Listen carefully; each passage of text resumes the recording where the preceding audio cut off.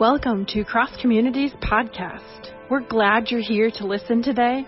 We would love to connect with you today. For listening to our podcast, please fill out a connect card on our website at c3nas.net. You can also support the ministries of Cross Community by giving online on our website. We hope that today's message will strengthen your faith and help you to love God and people more. Well, good morning. It's good to be with you this morning. If you have your Bibles or your Bible apps, you can go ahead and turn with me to the book of Isaiah. We're going to be in Isaiah chapter 7 this morning. I hope you've enjoyed our Advent series thus far. I've really enjoyed getting to hear from Pastor Ray and Pastor Jeff these last couple weeks. It's been so amazing just to sit in these passages from Isaiah and enjoy these stories these weeks. But we do get to continue in the book of Isaiah this morning. But before we get too far into this, I want to preface all of this by saying that this is probably one of the most challenging passages that I have ever preached from this morning. I'm not sure that I've ever preached from a passage that upon first glance is more like reading a foreign language than the one that we're going to read from this morning. And I don't mean the original Hebrew, okay? I mean like gibberish. This is where we're at. There's a ton of cultural and political context in the passage that we're going to read. So much so that it's kind of hard to piece it all together in a way that doesn't sound like nonsense to our modern ears. And so it is a complex passage for us this morning, but it's also a really rich and powerful passage. So I am excited to get into this morning, but I don't want to rush into our reading today. I'm afraid that if I just jump right into our passage and share that with you right out of the gate, that it'll sound a little bit like Charlie Brown's teacher up here, and all you'll hear is that wah, wah, wah, wah, wah for the first couple minutes here. So we're not going to do that. Nobody wants that. I'm hoping that you will save your Sunday nap for this afternoon. That is my goal, if you know what I mean. So we're not going to rush into reading our passage this morning. We are going to go slow out of the gate. And some of what we're going to read this morning might be a little bit more familiar to us. We'll read the words, "The virgin will conceive a child. She'll give birth to a son, and we'll call him Emmanuel," which means God with us. When we hear those words, I think those words are familiar to us. Many of us immediately associate them with two biblical. We think of Jesus, right? Jesus, who is Emmanuel. We think of Mary, the Virgin Mary. But these words were written some 700 years before Mary and Jesus lived. They were written at a different time and a different place and had meaning 700 years before the arrival of Jesus. So I don't want to worry you. We are going to get to that passage. We're going to talk about how those are prophetic words this morning. But I don't want to rush past what this passage meant and what Isaiah's words meant when he originally spoke them. Because I want us to get the full flavor of this passage this morning. Because what we're going to read, it is a Christmas story. More accurately, it's an Advent story for us. It may not initially sound like one, much at all, but it's really good news for all of us. It is an Advent story. So if you'll indulge me a little bit this morning, I really think we need to unpack Isaiah's world just a little bit before we jump into our passage. And so we get to do that by starting by getting reacquainted with everyone's favorite Christmas character. You guys ready for this?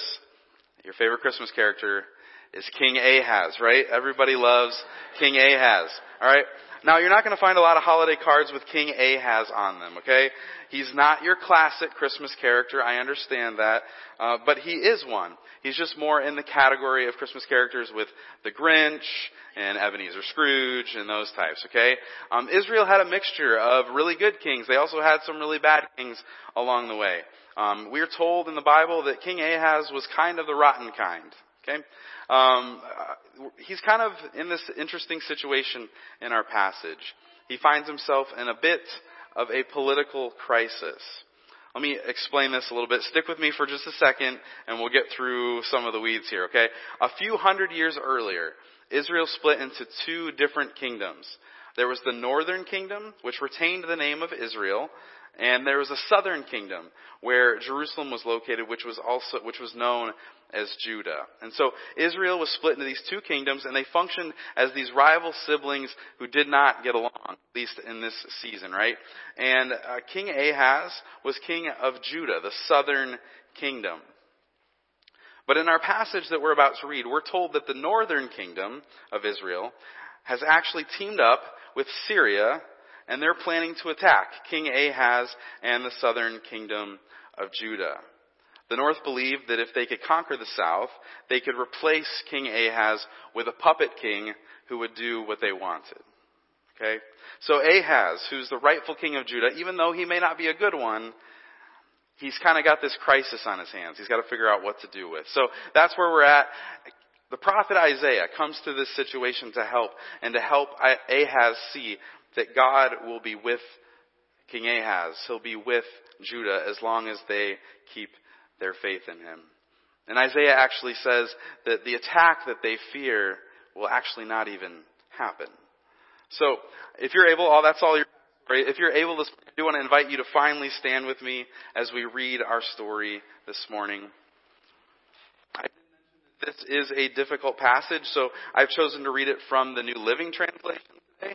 It might sound a little bit different than what you have in front of you if you have the NIV, but it will be on the screen for us this morning. This is Isaiah 7, starting in verse 1.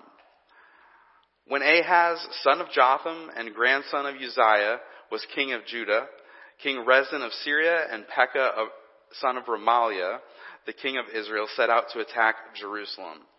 However, they were unable to carry out their plan.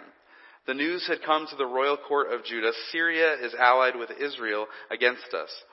So the hearts of the king and his people trembled with fear, like trees shaking in a storm. Then the Lord said to Isaiah, take your son, Shear-Yashub, and go out to meet King Ahaz. You will find him at the end of the aqueduct that feeds the water into the upper pool, near the road leading to the field where the cloth is washed. Tell him to stop worrying. Tell him he doesn't have to fear the fierce anger of those two burned out embers, King Rezin of Syria and Pekah, son of Remaliah. Yes, the kings of Syria and Israel are plotting against him, saying, we will attack Judah and capture it for ourselves. Then we will install the son of Tabeel as Judah's king. That's your puppet king. But this is what the sovereign Lord says. This invasion will never happen. It will never take place. If you do not stand firm in your faith, you will not stand at all. Later, the Lord sent this message to King Ahaz. Ask the Lord your God for a sign of confirmation, Ahaz. Make it as difficult as you want, as high as heaven or as deep as the place of the dead. But the king refused. He said, I will not test the Lord like that.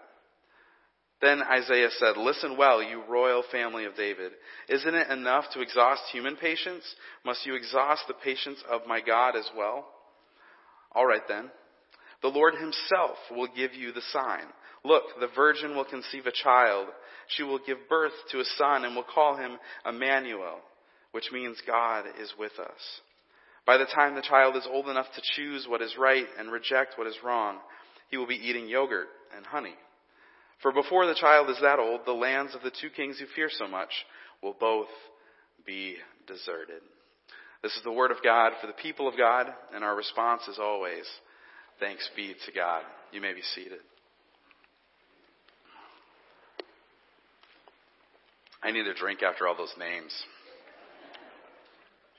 When Morgan and I lived in the St. Louis area, we actually lived on the Illinois side of the Mississippi River. So we were about 15 minutes from downtown St. Louis. And we loved St. Louis. Living there was a lot of fun. It was a big enough city that there was a lot to do, but it was a small enough area that it was accessible. It was easy enough to get around.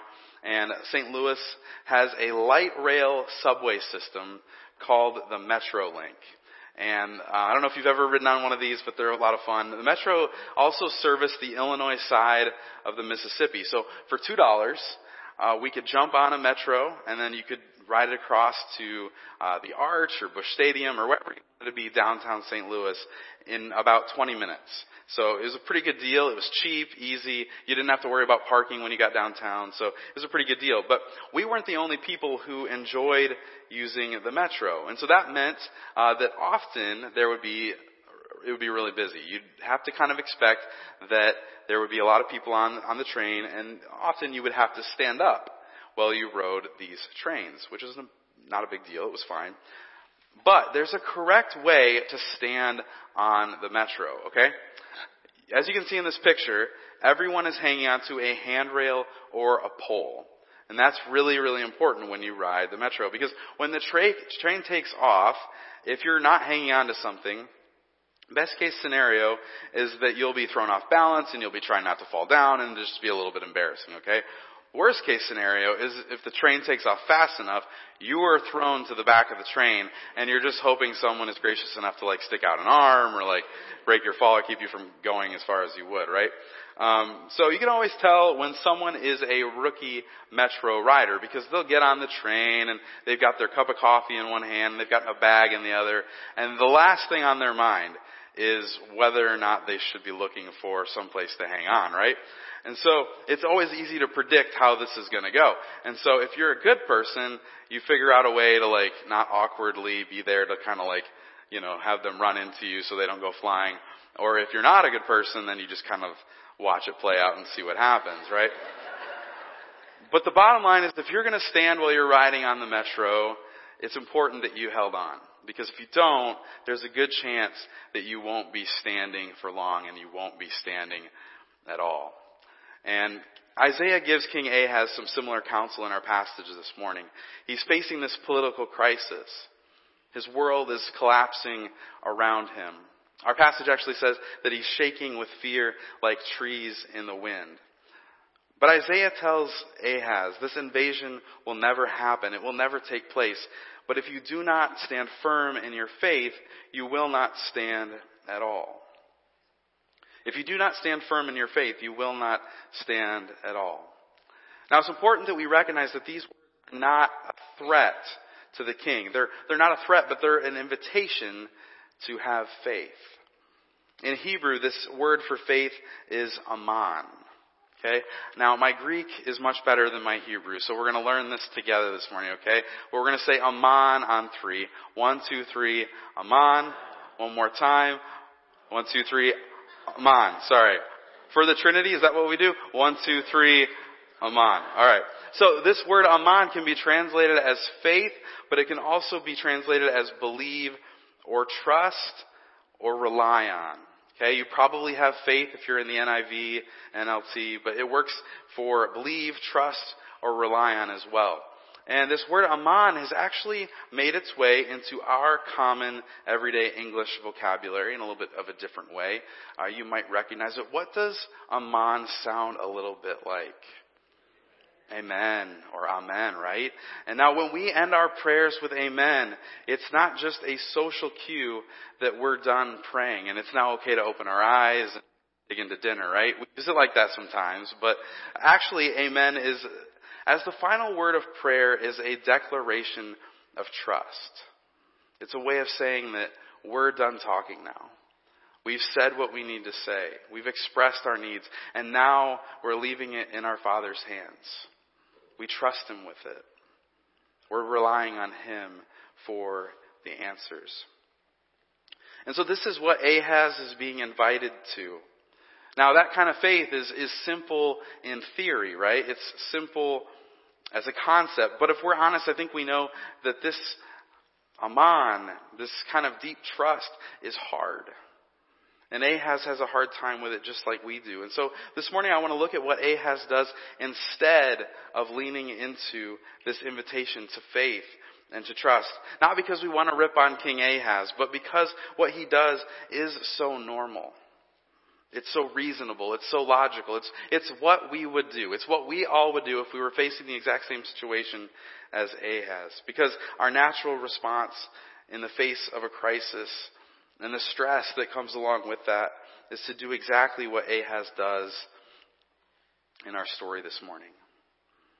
Ahaz insists on doing things on his own. He insists on doing things on his own. He essentially says, I got this. In verse 11, Isaiah says, ask the Lord your God for a sign of confirmation, Ahaz. Make it as difficult as you want, as high as heaven or as deep as the place of the dead. Your translation might say deep as Sheol.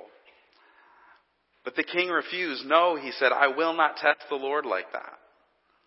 So God knows that Ahaz is struggling with Aman. He's struggling to trust. And so he offers to give him a sign of assurance.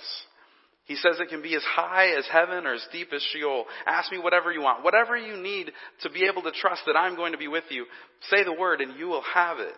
I'll give it to you. That's a pretty good offer, right? There's some times in my life that I wish that God had offered me that, right? I want to believe that I would have taken him up on that, right? But Ahaz says no. He says, I'm good. And maybe Ahaz is just trying to keep the law that says, do not put the Lord your God to the test. Deuteronomy 6. But the spirit of the passage indicates that he's just not that interested in the sign that God wants to give him. He would rather do things on his own. In fact, he has a plan.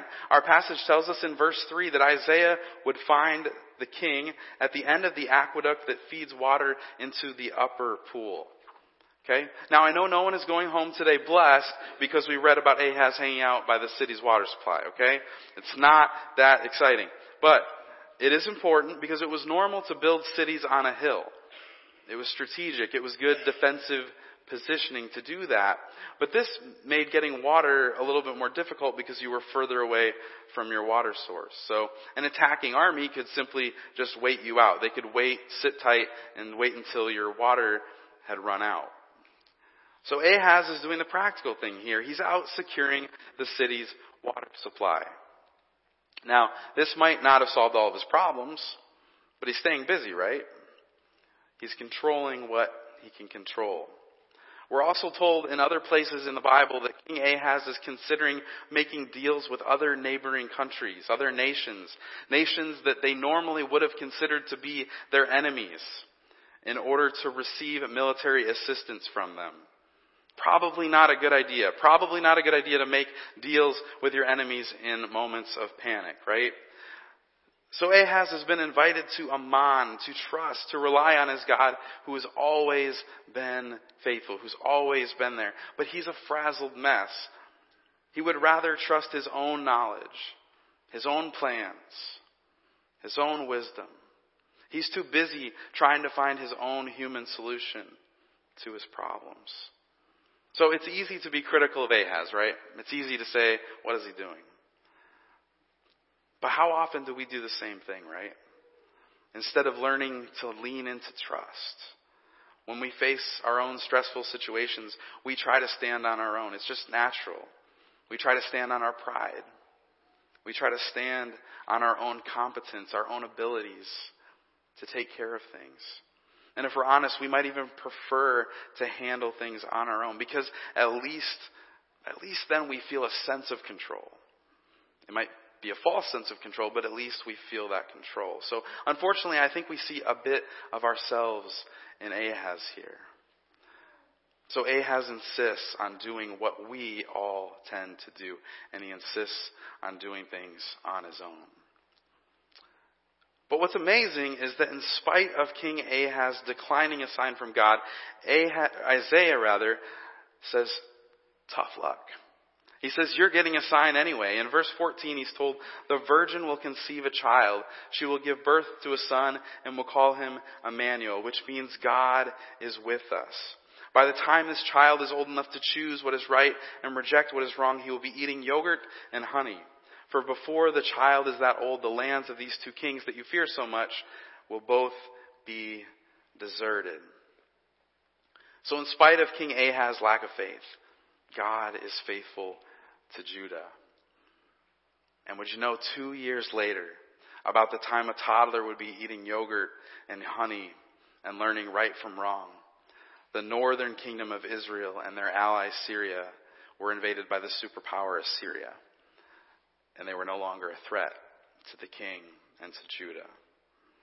God was with Judah.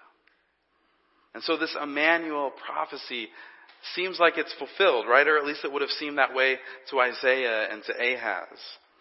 And we're not sure if Isaiah knew the full meaning of what he was writing at the time, but we know and we celebrate that 7 centuries later, the love of God was fully revealed in a baby who was born to a virgin and was called Emmanuel.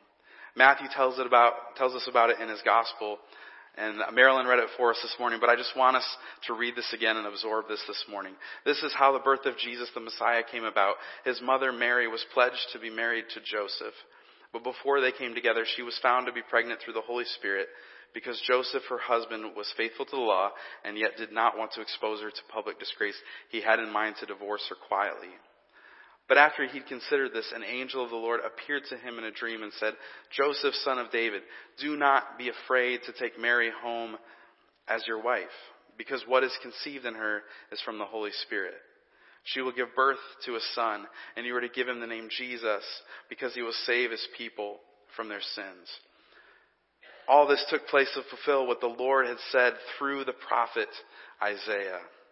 The virgin will conceive and give birth to a son, and they will call him Emmanuel, which means God with us. So the sign of Ahaz and the sign that he received was impressive enough. It was a great story of God's faithfulness in spite of human stubbornness. But the story wasn't complete. It seems that God had something else to say. He wanted to tell a greater story.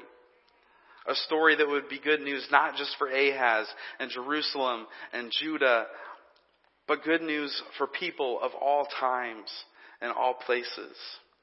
Because through Isaiah, God sent a sign of salvation to Ahaz. But in Jesus, once again, God sends a sign of salvation. But this time, the sign really was as high as heaven and as deep as the place of the dead. Because this time, the love of God compelled him to send his Son to the world, who in his death descended into the place of the dead, and in his resurrection ascended to the highest heavens. I love the Brian Zahnd quote that says, "The good news of Jesus is that Emmanuel came from heaven and descended to hell, that he might heal humanity and span heaven and hell with the salvation of God." Some good news this morning. And I don't know how Christmassy this sermon has been for you this morning. Maybe Ahaz isn't your favorite Christmas character. I get it. But this is a wonderful story of Advent, because God was bound and determined to send Ahaz a sign that he could that he could know that God was with him, because he wanted him to know that he was with him in his crisis. And 700 years later, God was bound and determined to send a sign that all humanity could know and trust and rely on a God who was with them. And God has always been a God who invites us to trust him. The pages of Scripture are full of this question, will you trust me? 2,000 years later, God is still inviting us to Aman, to trust him, to know that he is with us in the midst of our crisis moments. Now, maybe crisis is too strong of a word for us this morning, but maybe it's not. Maybe what you've been going through is a crisis. Maybe you've been going through some really difficult seasons. Maybe crisis is an accurate way to describe what you're going through right now. Maybe you've been trying to do things on your own. You keep trying to keep control and can control what you can control. And you've got a plan and you keep telling yourself that you've got this. But the good news is, if we're tired of taking control, if we're tired of doing things on our own, if we feel desperate, if we feel like we have nowhere else to turn, we have a God who is inviting us to trust that he is with us, and whose love for us is as high as heaven and as deep as the place of the dead. And Christians, sometimes we make the mistake, intentionally or not, of thinking that our faith is about a list of things that we believe. We accidentally make faith about correct thinking, or thinking correctly about God. As we read the Bible, we see that God's primary concern isn't getting people to believe all the right things. God's priority is not correct doctrine.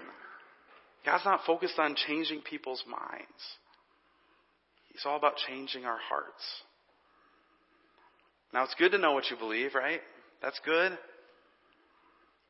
But the Christian journey is not about arriving at correct beliefs. It's about learning to live knowing that God is with us. It's about discovering that kind of deep trust in a God who loves you. This week, my son Owen came home from school with a scrape on his side, or a cut, or a little mark. And so, like all little boys, he's really excited to show this off because you got to show off your battle scars. He seemed a little bit extra concerned about this one though, and so I said, "Buddy, how did you get hurt?" And he couldn't remember exactly how or when it happened, but he was convinced that it was probably a scorpion bite. Okay. Now, a friend in his class told him that Michigan has a lot of giant scorpions. And to his friend, it looked just like a scorpion bite. Okay? We've had some conversations about the stories that this friend of his tells. Okay? But of course, Owen believes him, and he's terrified that he's been bitten by this really dangerous Michigan scorpion. So, of course, I tell him, we don't have scorpions in Michigan that I know of, and it's probably just a scrape or, playing on the playground, things happen, whatever. But he says, "But Dad, Charlie told me that it's a scorpion bite." So I said, "Owen, who do you trust? Charlie or Dad?" Now, I took a risk there, right? Luckily, he did choose his dad, and I was able to convince him, you don't have to worry about Michigan scorpions and all that, right? But I think that's the question for us. Who do we trust? Because our own human natural response is to do things on our own, to try to control what we can control. But my hope for us is that this very non-traditional Christmas story would remind us that we're people who've been invited to Aman. Isaiah says, "Stand firm in your Aman, or you won't stand at all." It's not a threat. It's an invitation. It's an invitation to trust a God who shows up in our crisis moments. To get to trust and know a God who, in His love, sent His Son as a child that He might heal all of humanity.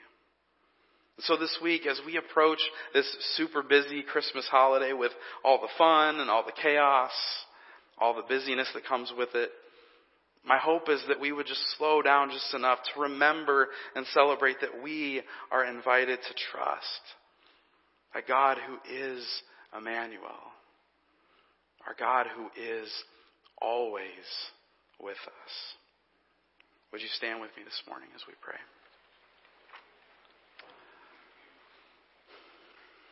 Lord Jesus, I thank you that you are our Emmanuel, that you're our God who is with us, and that you've invited us to trust you even the most difficult things in life. And that as you have promised, you will walk beside us, you'll be with us through it all. And I pray that as we journey through the rest of this Advent season and as we celebrate Christmas, we would remember that your love for us and your gift of salvation reaches as high as heaven and as deep as Sheol. And that there is nowhere that we can go that you are not with us. Help us to lean into your love, God. Help us to stand firm in our trust. God, we love you. It's in your name I pray. And because we do want to trust you, everyone said, amen. Let me send you out with this super simple line from 1 John 4. May we know and rely on the love God has for us. Go in His peace, trust in His love. We hope you'll come back tonight at 6 p.m. and join us for candlelight. Have a great day. We'll see you later.